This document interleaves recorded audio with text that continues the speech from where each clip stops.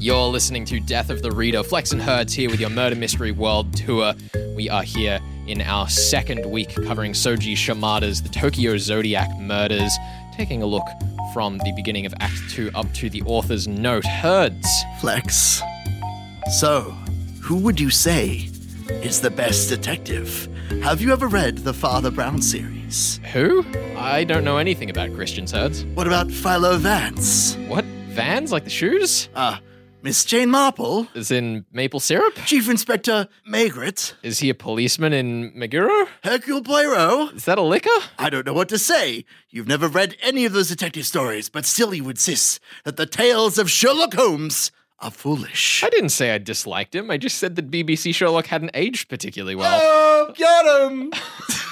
Anyway, yeah, this is Death of the Reader. That was an excerpt, remix, if you will, Death of the Reader special, from the novel that we're covering today, The Tokyo Zodiac Murders by Soji Shimada. What a ridiculous stretch we are covering today. Yay! This is the best. Here's the thing. I said last week on the show that really this book, the product was Act 1 and the rest was just a bonus. Mm-hmm.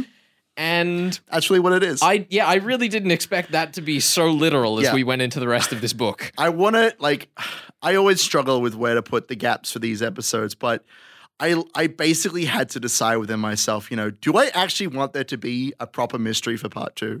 Do I even need there to be a new twist in the plot? Mm-hmm. Because really, until even arguably Act 5, there isn't really a lot in the way of twisty twists for the murder mystery here. No. Most of what we get to see, and I love this, is that first off, we have our rising action, our conflict in Act 2, and then we ride a train. And then Act 3, we go on a tram, we get to walk over a bridge, over the moon, and we meet a policeman with a golden saber, because he's like an actor policeman. It's very great.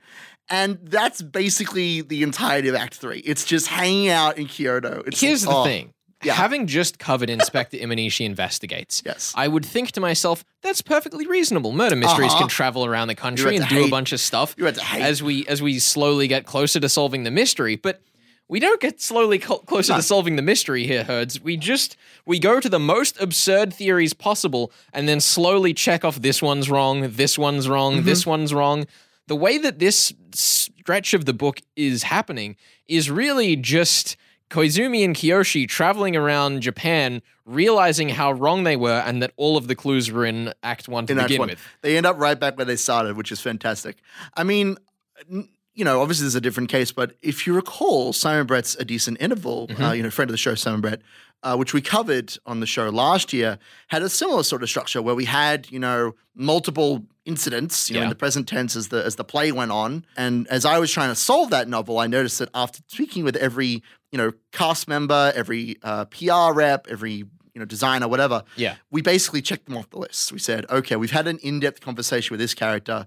They are clearly not the killer. It's not quite the same in this, though, because none of the characters that we meet are really suspected of anything. No. And we don't like the characters that we meet in A Decent Interval all have something to hide or have a reason why we would suspect them that we need to clear up. Whereas the characters in Tokyo Zodiac Murders aren't really that suspicious to begin with. We're led on a goose chase, basically. And it is thoroughly entertaining because we're extremely focused in on Kazumi's point of view the entire time. And he is convinced from the second that Act 2 ends that it's Heikishi. It's that guy, that painter guy. He's totally not even dead. Yep. Why else would there be a double in the story if the locked room man was not alive and kicking? So he's determined to track down this man, even though it's so painfully obvious that he is not. Right? Yeah. I mean, it is incredibly obnoxious going around and, we meet Haitaro Umeda and, that said, maybe this is the same Haitaro who is Heikichi Umezawa's son. Yes. Who was also named Haitaro. It's not. Maybe Shusai Yoshida, who is a doll maker and fortune teller, is actually the retired Heikichi Umezawa living another life. Mm-hmm. And Yeah, and then they say that, like, and also he knows that Heikishi was left-handed. Who could have known that information but Heikishi himself? We are watching Kazumi go from place to place, talking to character after character, assuming the worst and expecting these crazy out-of-the-box solutions. None of the assumptions that Kazumi makes come to fruition because the answer to all of the questions that he asks are incredibly mundane. He says, where did the mannequin come from? They say, well, we decided we wanted a female mannequin, so we bought a female mannequin.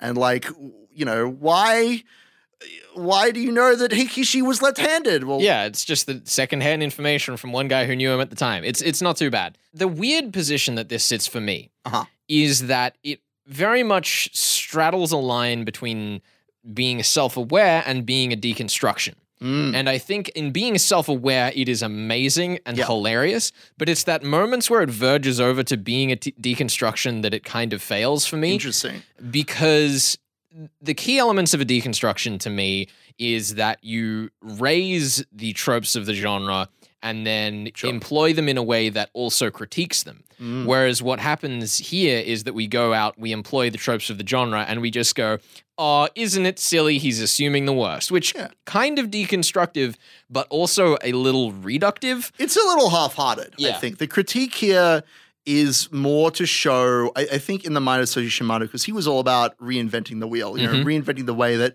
people see tricks in murder mysteries. And he's wanting to take, you know, the idea of a trick from something that is kind of trite and gimmicky into something that is real. And so we understand, and this is why I think that Act 2 and 3 pair so well.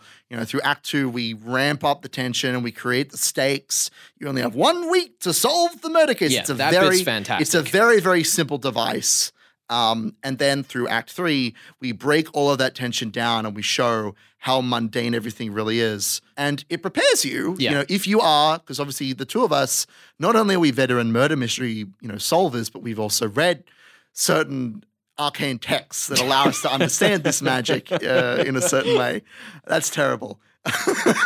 But I feel like Soji Shimada is, and he actually apologizes in his first message to the author. He says, maybe I've given you too many hints, but I really wanted to make sure that there was no doubt that this was a fair play mystery. I wanted to make sure that I erred on the side of giving you a fair go and being able to solve it. And I think that's really admirable. Yeah. I'd be very curious to see how this novel would fare with someone who is less familiar with the genre, because maybe when you go out and you're exploring the different parts of Japan and coming across all of these new characters, you'd go, oh my God, maybe it is Heikichi, where I was like, it's obviously not. There's absolutely no way.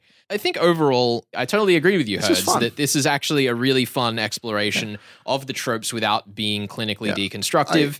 It's a really atmospheric, goofy look around murder mystery and just Japanese culture in general. I was going to say, even beyond, like, you talk about, like, the murder mystery stuff, but that's great and all, you know, this is a murder mystery show, but, like, let's put the murder mystery aside for a second. Heresy. I really just enjoyed getting to have a little trip around Kyoto.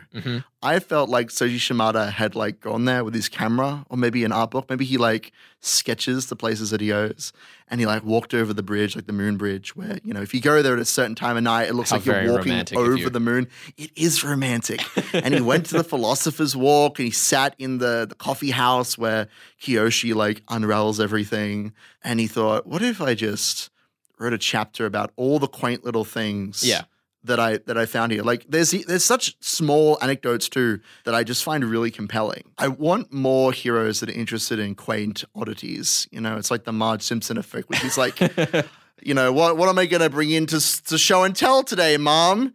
Why don't you bring a potato? Like, why would I do that, Mom? I don't know. I just think potatoes are neat. Ben, more of that, please. Is this just 2020 just slowly making you a more and more ordinary citizen as your regular day-to-day luxuries have been stripped from you? That sounds real to me. I'm going to be a Marge Simpson in 10 years. However many years it is to become a Marge Simpson. That's where I'm heading. At this rate with 2021, who knows? Weeks at best. Weeks at best. Watch out. I'm going to grow blue hair. A shock of blue hair. A shock of blue hair. You're listening to Death of the Reader. Flex and Herds here with your Murder Mystery World Tour. We are discussing Soji Shimada's The Tokyo Zodiac Murders from Act 2 to the first author's note at the end of Act 3. Stick with us. We'll be back with more of that later in the show. You're on 2SER 107.3.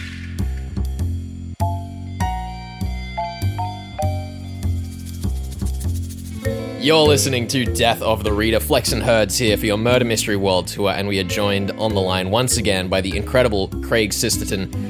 He may talk himself down and say that there are other crime fiction experts in the world who outrank him, outclass him, outpace him, but these are lies. The true champion of the crime fiction world, Craig Sisterton, good to have you back. Oh, Kira, boys, it's lovely to be back. I hope everything's going well down in Australia at the moment. It's going pretty all right. It's a nice cool day. We've enjoyed getting ourselves through our second stretch of Soji Shimada's The Tokyo Zodiac Murders. Oh my goodness. I think we're ready to keep rolling on this crime fiction train. Speaking of crime fiction trains, though, Craig, you're in the middle of a project at the moment, hashtag 100 Days, 100 Books, and I thought it'd be good to get you on to talk a little bit about not only what's coming up in the crime fiction world, but what is 100 Days, 100 Books? Well, it was a bit of a strange idea I had just before New Year's when I was reflecting on 2020, such a strange year for all of us. My blogging really fell off last year. I've had my blog. I actually started that before I started doing a lot of the other stuff. I was reviewing for a couple of magazines. And so I started it in 2009. And there's a lot of books that I love that I haven't reviewed anywhere. I've talked about them on a podcast. I've talked about them on a wrap-up of the best of the year, but I actually haven't done a proper review of them. So 100 Days, 100 Books. I'm gonna blog every day. I'm not reading a book a day. I mean, I have read, what are we now? We're just coming up to the end of February. I've read either 25 or 26 crime novels this year so far. I need to check. I'm up to 17 so far this year. I got some ground to catch. It's a race. How do you decide which novel to cover? That's a great question. I have a wee bit of a list of books from last year that I enjoyed. Some that I read in previous years that I missed. I try and have a good mix as well. I'm trying to be conscious of authors from different countries, having a decent amount of Aussies and Kiwis, but also other countries, having some translated stuff, having plenty of female authors and LGBT authors and some forgotten authors, which you guys do a magnificent job of with your show, and I really love the deep dives you go into. So I'll be like, oh, hang on, I've reviewed 3 guys in a row. I better make the next one a female author. It's kind of a little bit on the go, and there's a little bit of thought and planning and a little bit of spontaneity. Yeah, I think it's really been great to follow, and I've certainly found a few things that hopefully we can feature on the show when the world tour gets to the right place. When we move away from Japan, yes. Yeah. Japan's not a bad place to be, boys. I mean, it's not at all. It's a great place to be. And actually, I wanted to thank you because one of the really fascinating things we've found along the course of doing research for our current book, The Tokyo Zodiac Murders, was an interview you sent me that you did with Soji Shimada himself. Yeah. It's super fascinating in there, having a look at him saying that mystery fiction was really looked down on as kind of a barbaric practice of the old days until he reinvigorated almost the entire country's love of it. Yeah, and there was Japanese crime fiction, but he's kind of a, I guess, neoclassical, you'd almost say, that he's gone back to the classical stylings, but it's a slightly new version of them. I would love an opportunity to meet him in person one day when we're all back to festivals and stuff. That would be brilliant. While we have you here,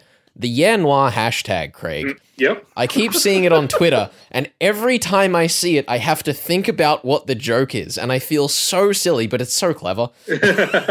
Did you come up with that one, or was that just part of the community's efforts? No, the credit for that one goes to a wonderful book-loving Kiwi called Stephanie Soper, and so we kind of just started using it, and it's just become a thing now, to the point where I've actually seen the classic thing of Australians sometimes claiming the New Zealand thing. I actually saw it referred to as Yeah Noir as Australian and New Zealand crime writing. And I'm like, hang on. Hold up there. You can have Russell, but we want this. So Farlap, Pavlova, it goes back. All the arguments. And then, so what's coming up in the world of crime fiction? There was David Bishop's City of Vengeance I saw recently that looked really interesting. What else is out there for crime fiction fans who want to get their finger on the latest releases? Yeah, Craig, what's the best murder mystery novel of this year? Call it now. Immediately. Oh, God. Well, funnily enough, I did see, I had to have a little chuckle earlier today, and it's like one of those things where you read something and you're really pleased for the person that's been said, but at the same, you're like, come on, guys. Where it was Ali Reynolds, the Australian crime writer, with her debut novel Shiver, and someone had gone, thriller of the year, calling it now, and I'm just like, it's February. I mean, listen, Herds, you shouldn't talk. You've already called Soji Shimada's The Tokyo Zodiac Murders our book of the year. Well, that's because it is. I'm sorry. I can't budge. But I have read some really good books this year, and Ellie's book is great. In terms of what I've read so far, there's a book called Light Seekers by Femi Kiyode. I'm not sure if I'm pronouncing his surname correctly. Sorry, Femi, if I'm not. I've only seen it written. I haven't heard it anywhere. It has a Nigerian crime fiction. It's a book called Light Seekers, and it's a thriller. And it's really interesting because it involves a guy who's kind of he's a psychologist and a professor, but he'd studied lynchings basically in the American South, and he's Nigerian, and then he moves back home. And then there's kind of a modern day lynching that occurs. It's just really good. He's a strong voice, amazing Nigerian setting. Yeah, sounds great. If you want to look that one up, it's Femi, Femikayode. What else? Yeah, so, there's some fantastic books from female crime writers coming out too, and ones I've already enjoyed. One that I will highlight for people is called Hotel Cartagena.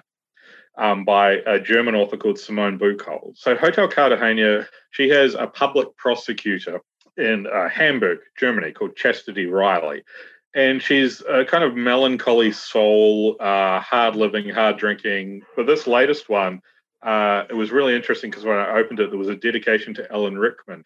And the day I chose to open it was actually the anniversary of his death. And then I read it and I saw why, because the setup is basically that it's a German hotel that gets taken over by armed terrorists, and Chastity and her friends are on the top floor at a restaurant celebrating a birthday, not Christmas, and not in LA.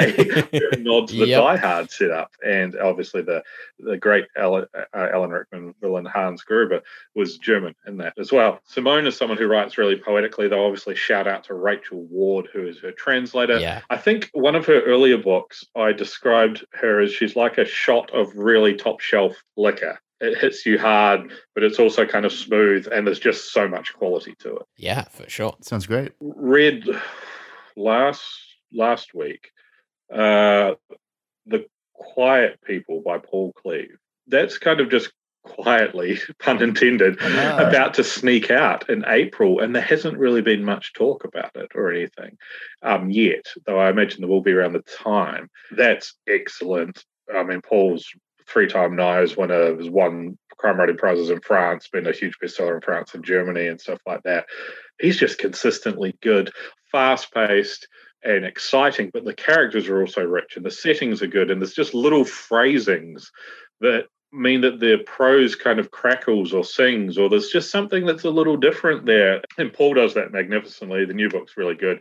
Goes quite dark. It's basically there's a crime writing couple in Christchurch called the Murdochs. Their son goes missing, and earlier in the day he'd had a tantrum at the fairground and some stuff had gone wrong, and so there's people with like video footage of him having this tantrum at the fairground, and his dad's trying to deal with him. So, is his dad abusive? Have they killed him? They're crime writers, they know how to commit the perfect murder. They've even said that. Videos of them saying it at festivals, like, we could get away with murder, kind of telling it as a joke, but obviously those videos are put up later with the media and they look terrible. It's one of those books where just things go worse. A little bit of hope, worse. But it's written so well that it never feels bleak. I personally really loved it. Paul's always really good. And I was excited about this one, but wasn't sure what it would be like. And yeah, it really delivered. So keep an eye out for that, Quiet People by Paul Cleave. Stephen Mac Jones's Dead of Winter is the book I've just finished today. And this one, it's the third book. It's called Dead of Winter. It's the third book in his August Snow series. August Snow is a half Mexican, half Black American. He's been a Marine sniper. He's been in the Detroit police, got kicked out, all sorts of corruption involvement. He was kind of shunted and scapegoated, but he got back at the cops, got like a $12 million settlement because he'd been forced out. So he's now this rich guy who'd always been a poor guy. So he tries to help the community and do various things. And of course, as he's doing that, he comes across corruption and tries to do something about it because he's got the money to do it, but he's also got the Marine background and the cop background to do it. So he's a little bit vigilante, but it's really cool. Like, it's just, there's a really interesting voice. But you get those thrillers that are twisty and exciting, but they're written in a very straightforward way, if that makes sense. And that's not a bad thing. But a lot of books like that. And then you have those authors where there's just a little bit of flair, not too much, not trying too hard, but there's just that little bit that makes you the writing kind of sing along with the twisting plot line or the good characters or the good setting. And yeah, Stephen McJones is a new discovery for me this year, and I will be immediately getting his first 2 books. Well, Craig, thank you. If you're interested in checking out any of Craig's recommendations, be it The Dead of Winter, Lightseekers, Shiver, Hotel Cartagena, or The Quiet People, we will have links up on the podcast. And my goodness, I suppose we might even have to start a list up on the 2SER website of lists, my mortal nemesis. Let's go. Let's go. Greg, it has been fantastic having you here on Death of the Reader once again. Well, thanks for having me, boys. It's always lovely to chat to two people who are so into this genre that we all love, and you do such a wonderful job with your show. It's a real privilege to be invited on. No worries whatsoever. You're listening to Death of the Reader. We are discussing the Tokyo Zodiac murders by Soji Shimada. We'll be back with more of that in just a second.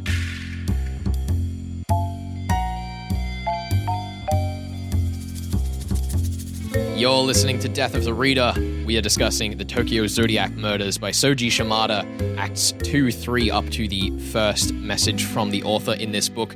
Herds has challenged me to solve this one, and last week on the show, Herds, I said that I was going to contain my answer until this week for fear of spoiling those out in the audience who may not be as awake to this novel as perhaps we are. As in tune to the arcane ley lines. That's right. As it were. Yes, we are not allowed to talk about the book that we've read on this show for fear of spending an entire episode gushing about it. Whose author is a talentless hack. Hack. Just so we can go on record saying that. Extend the mystique for a little longer. But yeah, I want you today to give me and to give us your solution. I do want to say that, the most basic explanation of the twists is not sufficient. If you just say 5 times 1 equals 6, for example, that is not sufficient. I want you to give a bit more of a detail. And if you can figure out, because Soji Shimada was inspired by a real life phenomenon, if you can illuminate that trick for us as well, I'll be very impressed. You'll guarantee you three points if you can figure it out in such detail. So, Ben, have you ever seen that animated video of a chocolate bar where someone cuts off the top corner of the chocolate bar, makes a couple of other cuts, like one slightly diagonal and horizontal and one straight vertically next to that little piece that they cut out? Bunch of lines, and then they cut off the very top left block of the piece of the block of chocolate, right? Yeah. Okay, and then they take all of these pieces around, they take that top left piece off, and they slide it all back together, and somehow it's still a whole chocolate bar. I mean, I haven't seen one of those, at least not that I can remember. I'm confused as to why you're using chocolate instead of a dollar bill to demonstrate this point, but yes, go on. Oh, well, that's because, Herds, the dollar bill isn't necessarily a fantastic explanation. Okay. Because I think the dollar bill is a bit of a cheap trick in this book, because surely if you are taping bills back together, the tape would be obvious. However, if you're sticking chocolate back together with just the ever so slightest little gap to make up for that missing bit of chocolate. There's a bit of saliva to hold it together in the middle. Yeah. Gross, but it's a little less noticeable. I think that you can get away with the trick a bit more. So say, for example, if you were to cut 5 women into pieces. Why would I do that? And then take the head of one woman and pair it with the waist down of the next woman so there's a little piece missing.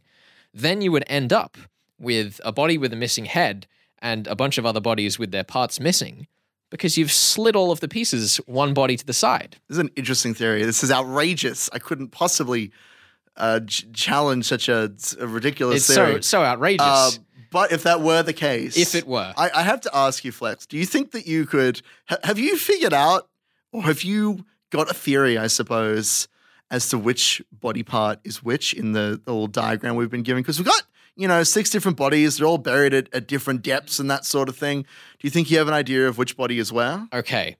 I have a confession to make, Herds. What's the confession? I knew you were going to ask me this, so I prepared myself a list. Yay! I was hoping you would do this. Okay, so... I'm so ready. The body that was identified as Tokiko is actually Yukiko. Okay. Why do you say that? You got reasoning for this? Because they are the person, let me make sure I got this right, whose head was found with a set of legs with the upper chest missing.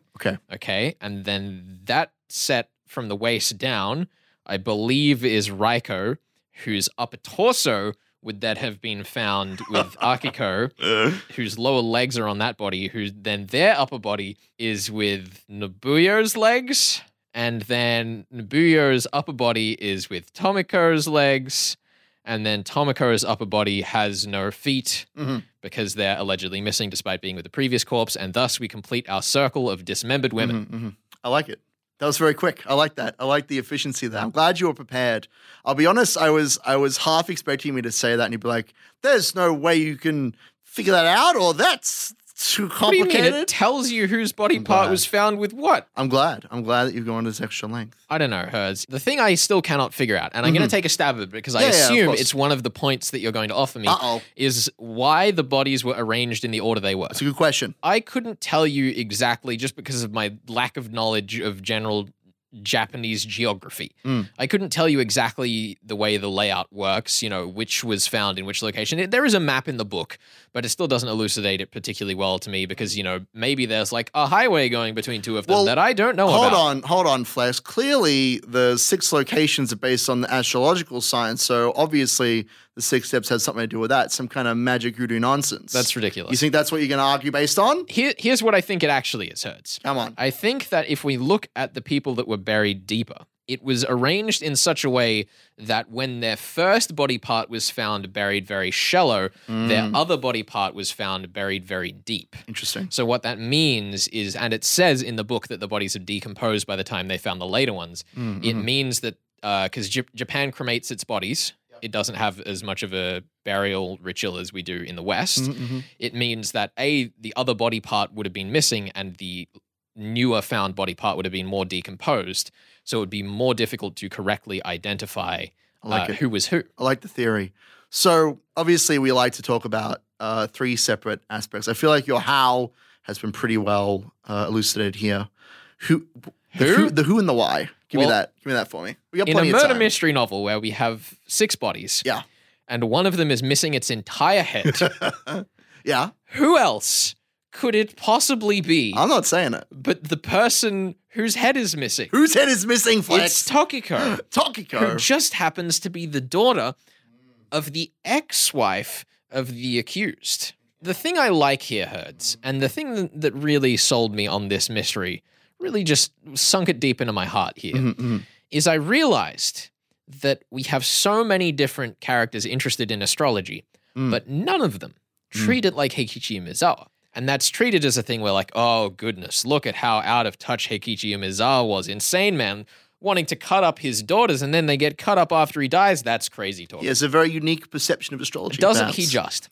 Here's what I would like to pose to you, Hertz. Here we go. What are you posing? Perhaps it is in fact the actual culprit, Tokiko, who has written that note trying to frame her father as a bad man, given what he did to her mother, divorcing her and then basically subjugating her under a wealthier family almost as a servant. And that also is an interesting comparison because then we have the idea that Heikichi was probably only as interested in astrology as the other people in the story, as kind of a fascination, a curiosity. So I think that that's actually a really nice way that the story is tied over there by giving us the lens of the story through Kiyoshi and Koizumi, who are 2 astrologically fascinated characters.